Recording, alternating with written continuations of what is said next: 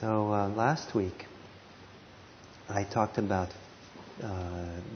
faith or trust or confidence, and I mentioned that it's the first of 5 factors, 5 faculties, which can be seen as the grammar of meditation practice. It's kind of the stuff that which often meditation teachers in Southeast Asia will use to measure how someone's doing in the meditation practice. They'll look at these 5 faculties, these 5 potentials, these 5 capacities that we have, and see how they're coming into play in order to help with the meditation practice. And if one of them is imbalanced, they'll try to bring it into balance. If one is lacking or one is too strong, they'll try to make an adjustment for it. And these 5 capacities that we all have is the capacity for confidence or trust. Is the first one. The second one is the capacity for energy, to make effort. The third is the capacity for noticing what's going on, that of mindfulness. The fourth is that of concentration, of stabilizing the mind, getting it concentrated, focused, set on what you want to pay attention to. And the fifth is a discernment or wisdom, the capacity to be discerning about what our experience is in a way that's useful for the meditation practice. And it's been said that in all human endeavors, that these 5 capacities, 5 faculties, in some way or other come into play with those endeavors. And it doesn't have to be applied only to meditation practice. But the Buddha took these 5 and applied it to meditation practice in order to help the particular endeavor, the particular activity of meditation practice. There's a classic teaching that these 5 are sequential. They don't have to be. There's also classic teaching that they all arise together and interplay with each other. But in the sequential model, it's you start with faith or confidence or trust, and with that gives you the inspiration then to want to apply effort, or inspiration to make effort. And so effort arises out of trust or confidence. And that often happens in daily activities, that the more inspiration, more confidence you have in some endeavor, the more likely you are to put good effort into it, good energy into it. So it's often said very important then to have a good foundation of confidence, of trust, of faith for your meditation practice. Today what I want to do is talk a little bit about the second factor of energy in practice, the capacity, the faculty of energy. And I find that, in thinking about it today, that it's a difficult subject for me to talk about. I'm not sure exactly why. Maybe other people it's easy to talk about. And the first time I taught a class on what's called the 8-fold path, the kind of classic Buddhist teachings of the Buddhist path, one of those 8 aspects of the path is called right energy. So I did a series over many weeks, I don't know how many weeks, and I skipped right effort intentionally. I just somehow didn't want to touch it, because I didn't quite know how to talk about it, or I didn't know how to relate to it, or in terms of talking. I had made, and I make, a lot of effort in my meditation practice. When I've been on retreat, I've made sometimes phenomenal amount of energy and effort in practice. So it's something I love doing. The effort part, the energy part, the engagement part with practice is something which I have a tremendous love and appreciation for doing. Sometimes it's really fun, and sometimes it's not. But it's something that I really like doing. And it was odd, that I didn't know how to talk about it. I couldn't find how to talk about it. And I feel like I'm still trying to find my way in talking about it. And it seems like maybe an odd thing for me to say, since making effort or energy is, like pretty basic. If you want to sit down to do a spiritual practice, you have to apply yourself. If you get someone gave me the analogy recently of you can get a lot. You can go to the library or go to a bookstore and get books on exercise, and you can stay home and read them, and read them, and read them, and that's very nice. I suppose they can be captivating. They have nice photos and stuff. But sooner or later, you have to do it. You have to make the effort to actually apply yourself. You might be getting good reading skills by reading that, but the exercise books are not usually about that. So sooner or later, you go to the restaurant. You can't just study the menu. You have to order the food also. So effort is really central to this whole thing I'm trying to teach when I teach mindfulness. So it's a little bit embarrassing to say I don't know exactly what it is or how to talk about it. So with that as an introduction, we'll try here today. And I'll say also, there's different words in the Pali tradition, teachings of the Buddha, that overlap with each other, that kind of belong to this general category of words, meaning effort. There are words for effort. There's a word for energy. There's a word for endeavoring. There's a word that's sometimes translated as persistence. There's a word power. There's a lot of different words that kind of fit into that category. And they have nuances of meaning, but they overlap quite a bit also. And sometimes when Buddhist teachers or texts talk, they slide into each other, different meanings of it. I want to give you one example from the Discourses of the Buddha, a passage which is repeated various places in his discourses. They give you a flavor of how important effort or energy is. And you can find many other passages that are similar. A monk generates desire, strives, initiates strength, takes hold of his mind, and endeavors. That's a very energetic thing. It's kind of very active, you know. So it generates desire. The word is chanda, for those of you who know it. And some people think that Buddhists aren't supposed to have desire. But in the teachings of the Buddha, there are certain desires that the Buddha saw as being problematic. Certain desires which lead to suffering. But there are other desires which are quite beneficial to have. And they don't lead to suffering. They don't lead to delusion or inappropriate way of living. In fact, certain kinds of desires are considered very wholesome and helpful for the spiritual path.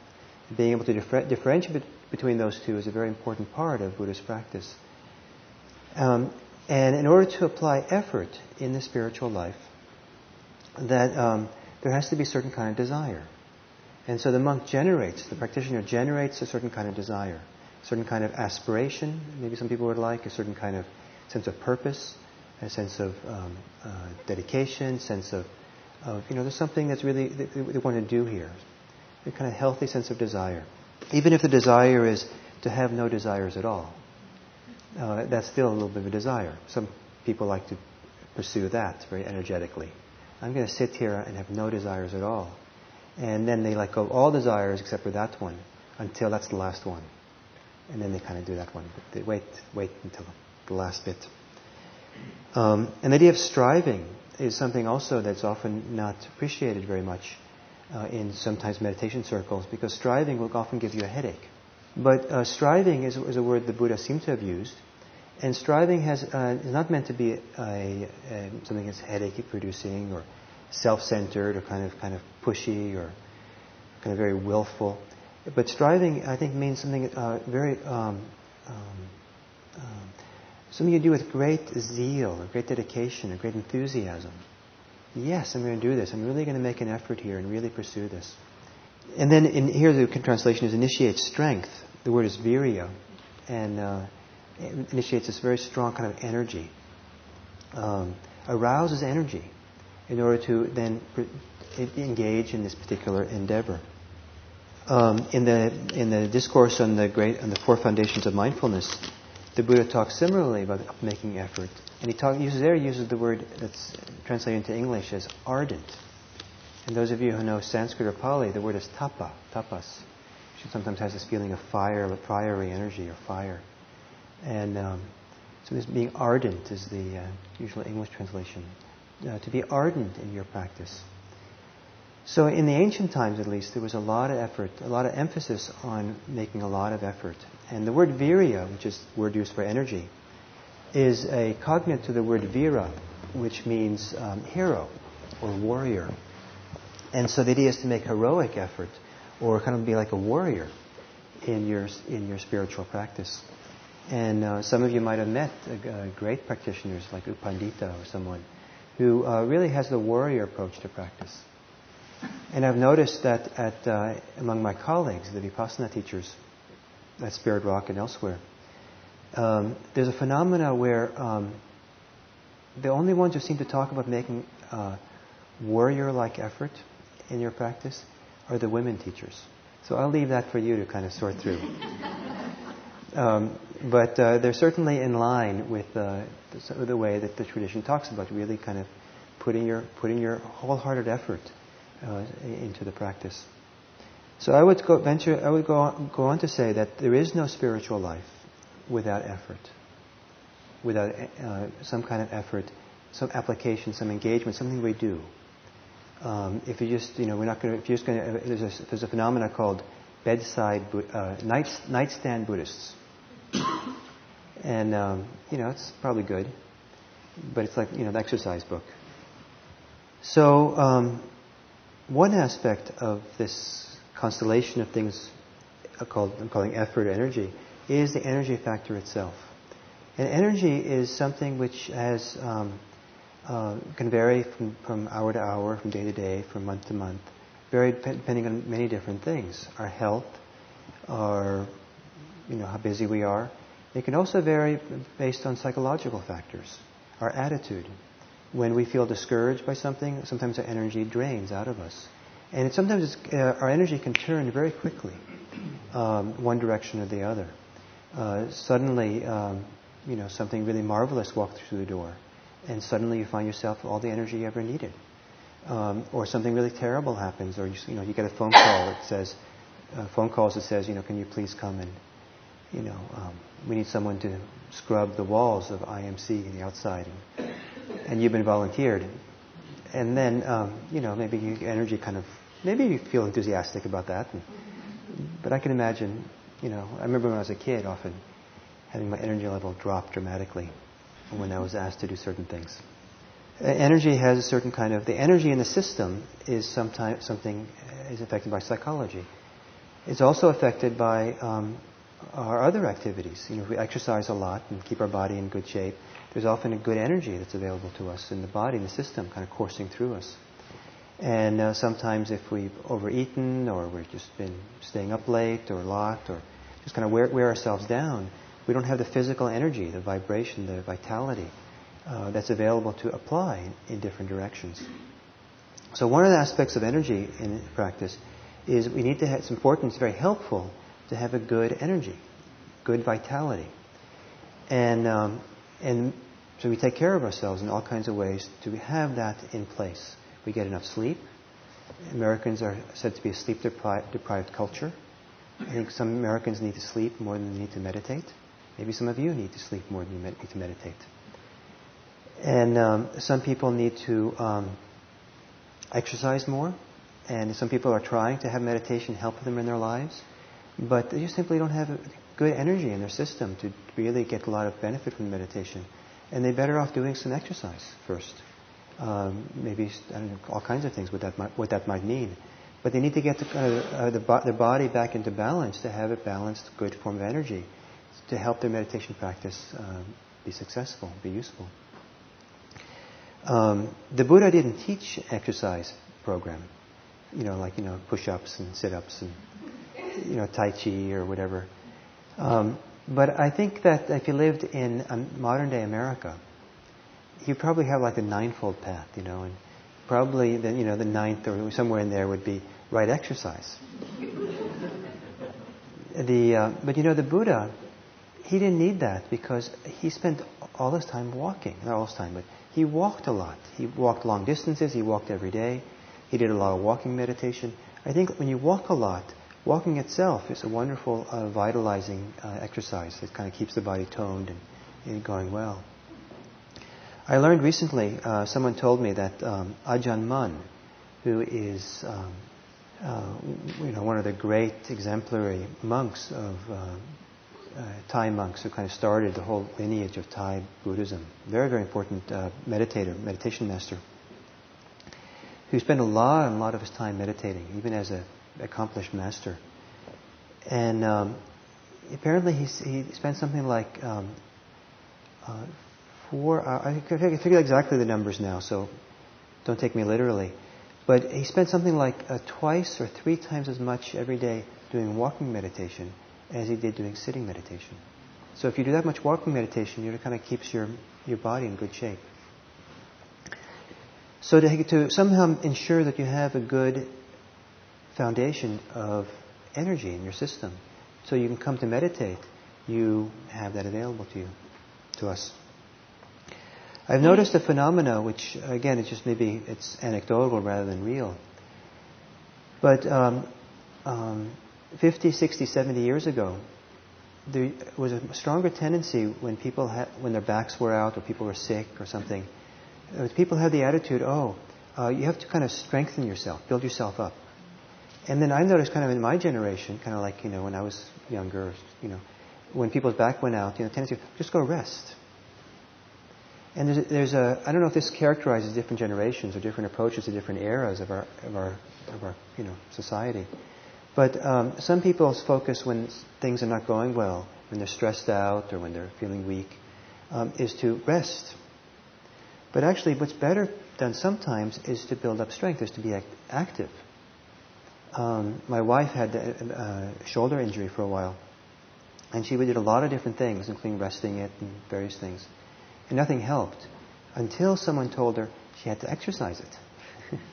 And that was kind of counterintuitive. And so she exercised it, and that made all the difference for her. So sometimes, we feel kind of lousy and depressed and bad. The tendency is just to kind of rest and kind of not do anything and lay really low. And what's called on is to do something very active to bring the energy up in the system so that the whole psychophysical system is a more useful instrument for, certainly for meditation practice, but maybe for many other things also. And the energy that's available to us, there's a certain way in which energy feeds on itself or grows on itself, develops with itself. As we apply energy, in some sense it also kind of generates energy.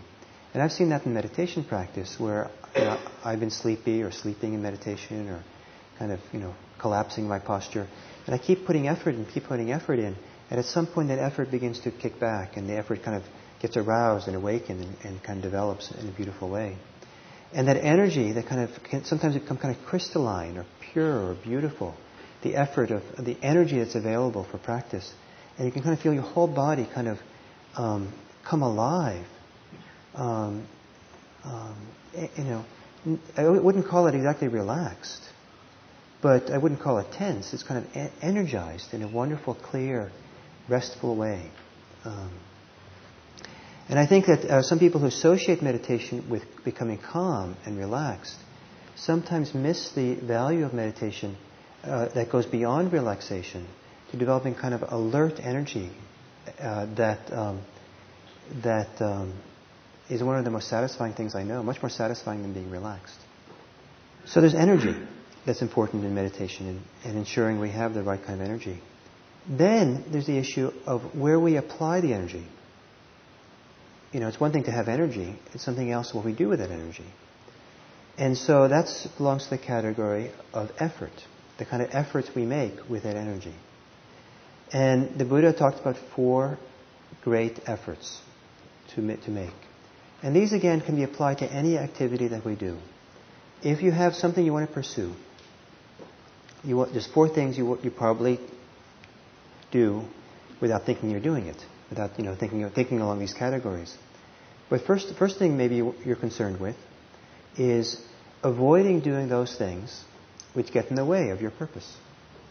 The second is you try to avoid the appearance or the arising of things which could get in the way.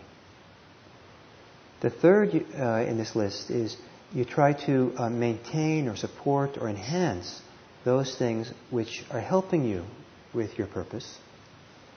And then the fourth is you try to arouse things which could help you in your endeavors but are not present right now. Follow those things, those 4? And in a very simplified formula that's given, they are abandoning, preventing, supporting, and arousing. Those are the 4 kind of efforts. We try to abandon those things which get in the way. We try to prevent the arising of things which get in the way but haven't arisen. We try to support and enhance those things which are there, which are helpful. And we try to arouse those things which have not yet risen, but which could be really helpful for us. So if the purpose that we're engaged in is to wake up, is to get concentrated, is to practice mindfulness. Those 4 efforts apply there also. We try to let go of those things which get in the way. So we might want to let go of a tendency to move our body a lot. Sometimes if you move your body a lot, fidget a lot in meditation, it's actually hard to develop a deep, stable, concentrated mind. So you let go of that because that seems to get in the way. Or you notice that if you spend a lot of time thinking about certain things, say you're reviewing over and over and over again, how are you going to get a patent on your wonderful invention on collapsible automobiles? People think about the most amazing inventions in meditation. And so you have this wonderful, it's not a very useful train of thought to think about patents for collapsible cars, unless you're, I don't know what. But, so you learn, that's not very useful. I'm trying to wake up and be present. I think I need to let go of this train of thought. This train of thought, if I keep following this train of thought, it's not conducive and helpful. Certain attitudes are not very useful and helpful, and so we learn to let go of it. So the process of letting go or abandoning, it can be a very wise part of any activity, but certainly of any spiritual activity. Knowing what wisely let go of because it doesn't serve us. And then arousing things, then trying to prevent things from arising, detract, but which has not yet arisen. So you might have learned from experience that certain kind of things that you do end up standing in your way. So for example, say you meditate in the morning. And you really like meditating in the morning. But you also really like reading the newspaper. And so the newspaper wins out first, right? So first thing you jump out of bed, you're all excited, you run out, get the newspaper, and just like the best thing, right? You open it up and you read the paper, and it's wonderful, or not. And then you go meditate. And your mind is filled with images and ideas and thoughts and opinions and judgments and maybe fear and anger and delight or whatever, might be coming out the newspaper. And you notice that when your mind is filled by those images and impulse and reactions from the newspaper, it's very hard to sit down and get concentrated. So if I'm going to be a good meditator, I think I need to read the newspaper after I meditate, not before, to prevent the arising of things which get in the way of getting concentrated. The third one, the effort to support things which are helpful. They're already here. I think that one of the things that's very helpful in spiritual life is to begin appreciating the good qualities, the good activities, the good mental states, the good attitudes, the good intentions that we already have. There's often a lot of goodness within us, a lot of helpful qualities here that we often will overlook and not appreciate deeply enough. I think human beings, at least the ones I know, for the most part, seem to have an amazing capacity to be selective in their appreciation or their disdain or their criticalness. And there could be 90, like my son, my little 6-year-old son, he's going to suffer some in his life, I think. Because he has this amazing ability to have a 3 or 4 hour play date. And he's having a time of his life, running around, just everything.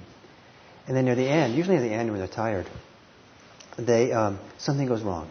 The kids kind of do something a little snide or a little mean to each other. And he will latch on to that particular thing and forget the 4 hours earlier having the time of his life. Oh, that was a terrible play date. 2 minutes of the little fight they had over something. It's very selective. And I think what's helpful in a spiritual life is not to we don't want to put blinders on things which are not working, or things that are off, or unwholesome, or unskillful. But I think it's actually very helpful to develop a habit of appreciating that which is already here, which is beautiful, that is wonderful, that's already working. And my suggestion to you is there's probably a lot more that's working, a lot more to appreciate than probably already that you're doing so far. So if you take that challenge of mine, you will just, go and look, what is it to be appreciated right here? So then support and enhance that which is already wonderful that's happening here. And then if you notice that something could be helpful, and it's not here already, then arouse it, cultivate it. I know sometimes when I sit down to meditate that my mind is not concentrated. Sometimes I decide that the wisest thing for me to do is to sharpen up my concentration, to arouse it and bring it up, so that I can have a more useful mind. So the mind can focus and look and be engaged in activity in a more useful way. And so sometimes I'll do particular practices that arouses my concentration when it needs to be there. Sometimes I'll do practices that arouses loving kindness, if I feel like more kindness would be good in the system. Sometimes I'll do practices to arouse my energy, because I feel the energy needs to be there. Sometimes I'll do practices which are more relaxing and calming. If I feel tense or feel too energized or restless or something, I'll do certain things which are relaxing. Because I feel like I need to arouse that factor in order to bring the body and mind into a certain kind of balance, so that it's useful to engage in the practice of mindfulness, of meditation. So those are called the 4 great efforts, and they apply to any activity, and they apply to spiritual life and to meditation practice. One of the reasons why I was hesitant to talk about effort in the past is that I had the idea that effort, my idea of effort, in my definition of it, seemed to imply something about self-centered effort, or manipulative effort, or effort to somehow get something to manufacture or create something in the future that was not part of what was already here. And a huge part of my meditation practice over the decades that I've done it has been, and continues to be, practicing an acceptance of what is already here. And it's a non-acceptance of what's here, which often causes a lot of suffering for people. And it's very radical to practice acceptance. It can pull the rug from underneath a lot of our difficulties in life when we just begin practicing acceptance.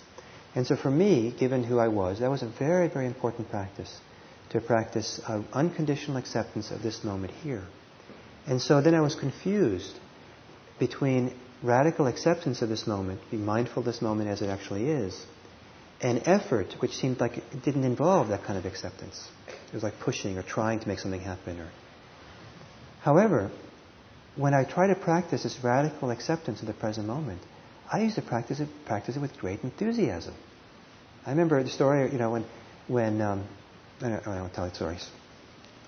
Sometimes I would be kind of like on fire. Like it was like the most important, most passionate thing I had in my life to do was to sit down and see if I could completely and fully accept this moment just as it was, without trying to push it away, without trying to make it different, without trying to hold on to it. Just this open, balanced awareness, just here. And maybe it sounds like a paradox to talk about making kind of almost heroic effort to be totally accepting of this moment here.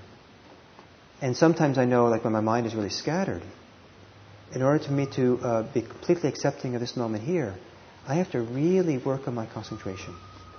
I have to somehow really make strong effort, like on my breath, kind of stay there.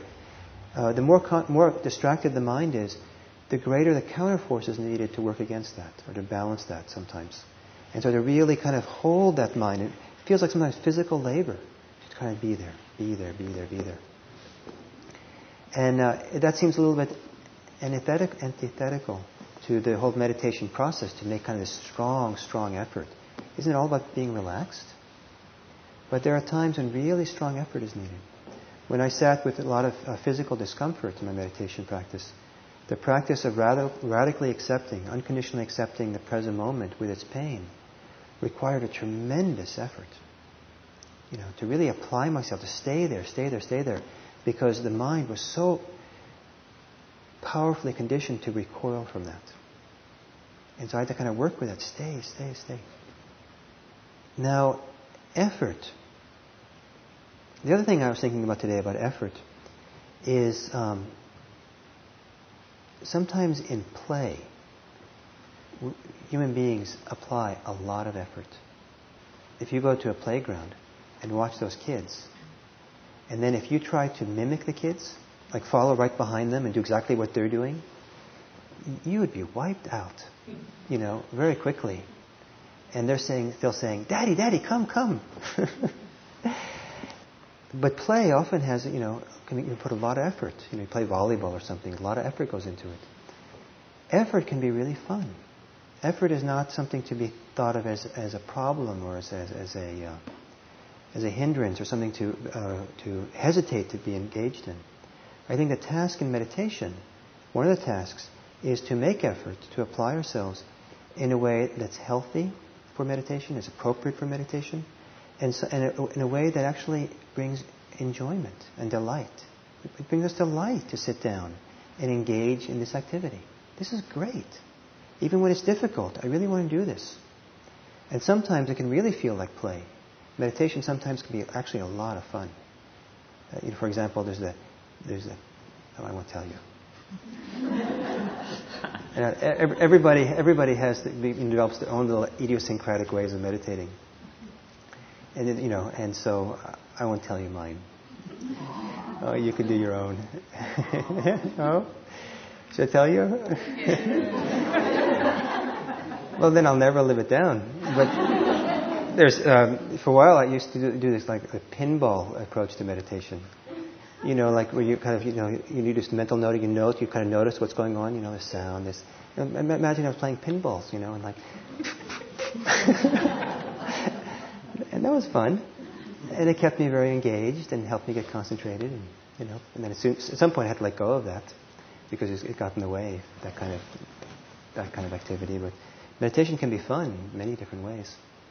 Part of what's important with effort and energy is to monitor the energy and effort we're making to ensure that it's the appropriate kind of effort given the overall ecology of where we are at that moment. There's kind of like a whole ecology of mind and body that's going on.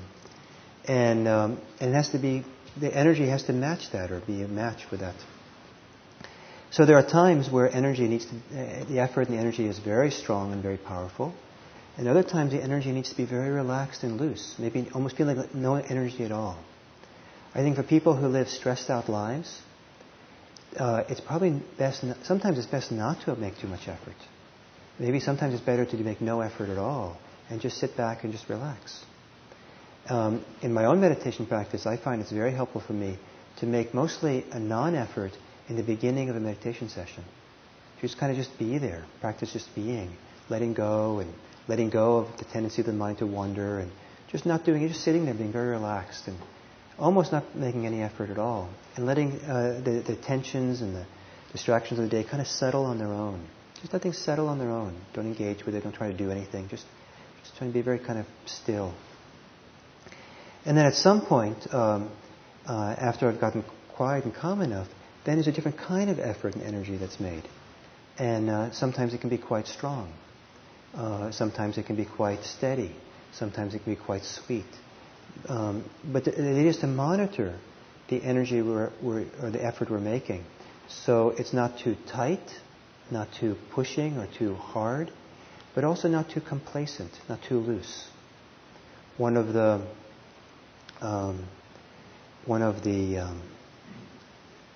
traps of certain kinds of meditation practices that focus on radical acceptance of the present moment or just being or like shikantaza or things like that is complacency. Just kind of like everything's okay, just the way it is. And I'll just sit here, everything's okay, everything's fine. Everything's fine. Everything's wonderful. And it's fine to sleep, it's wonderful, but it's not really meditation practice. And so that kind of complacent effort and energy is not very useful. And so you don't want to have an effort that's too complacent. You don't want to have an effort that's too tight or too pushing. And what actually happens in practice is often a balancing, a finding the way, kind of trying a little bit harder. And it's, but that was a little bit too much. I've tried too hard now. I need to back up. Oh, now I backed up too much.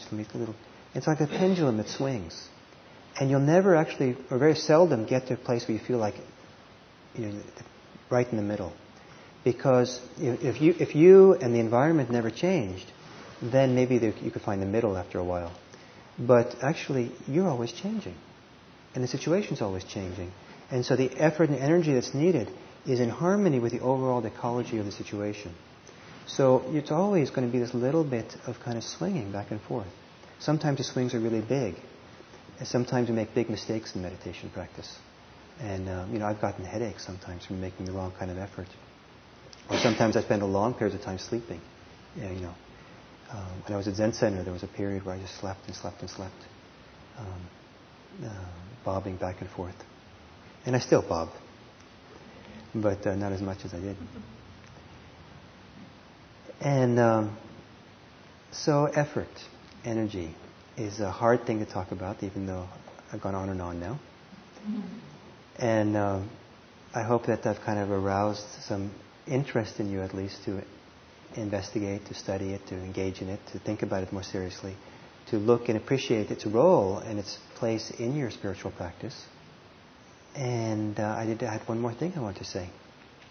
One of the ways that the word virya is sometimes translated into English is as persistence.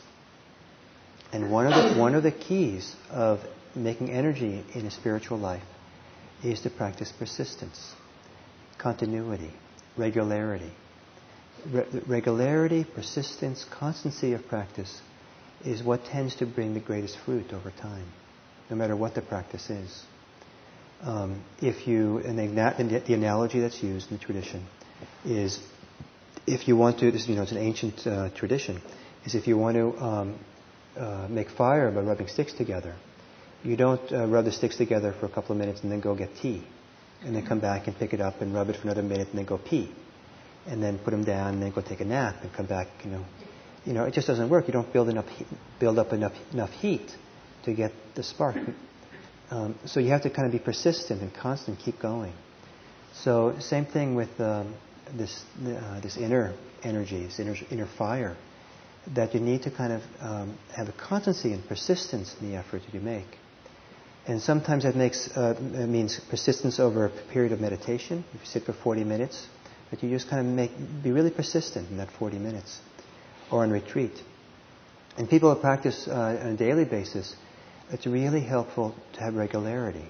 That persistence takes the form, I sit every day. Every morning or every day I sit. And that regularity over time is very, very supportive of the overall energy and effort and development of a good quality of it for the well-being of our meditative life.